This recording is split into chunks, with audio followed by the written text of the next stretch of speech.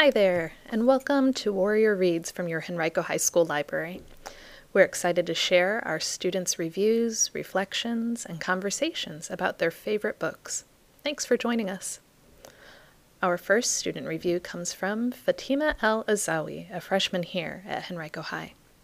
Fatima is one of our most voracious readers, and a fantastic writer to boot. She's going to be sharing her thoughts about An Ember in the Ashes, the first book of a best-selling series by author Sabaa Tahir. Hi, my name is Fatima, and this is a review of An Ember in the Ashes by Sabaa Tahir. Depressed for ages, the scholars live with earnings of next to nothing. They live in fear of raids, imprisonment, or just disappearing in the middle of the night. The once great scholar empire is struggling at the control of the Marshall Empire, who have conquered them for decades. Masks are the Marshalls' most powerful weapons. They are men trained from an early age to be the most cold-hearted, deadly killers, to keep law and order in the Marshall Empire. These masks are what haunts the scholars. They are murderers without shame. Elias Victorious is the strongest mask in decades. He is about to graduate Blackcliff, the mask school, and strike a world of pain onto the scholars. Laia is a scholar who was training to become a healer until a mask took her only brother away during the night for an impossible connection with the resistance, rebels who have been fighting for freedom for years. Left with emptiness, Laia has but one choice: find the resistance, even if it means death.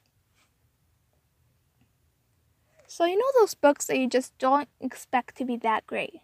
You believe you've read the best that genre has to offer, but once again, something leaves you so shocked that getting into another book is difficult for a while.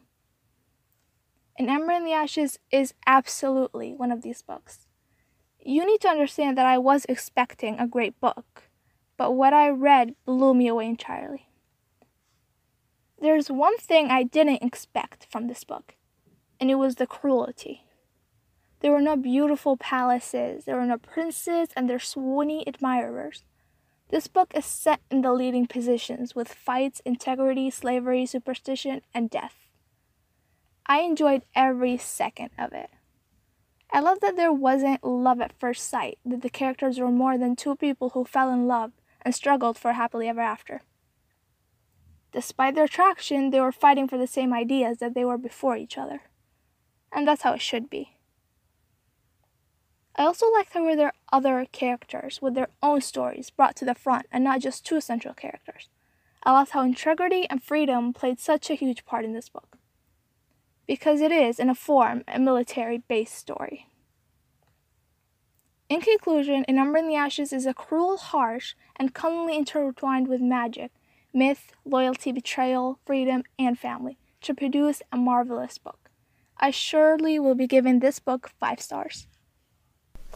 Thank you so much, Fatima, for your review.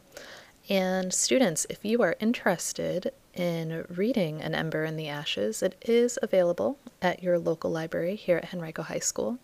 Also, if anybody would like to participate and bring their own reviews and reflections about their favorite books, we welcome you to come swing by the library and speak with either Ms. Ellis or Ms. Thrasher, and we'll get you all hooked up. So thanks so much for listening, everybody. Have a great day.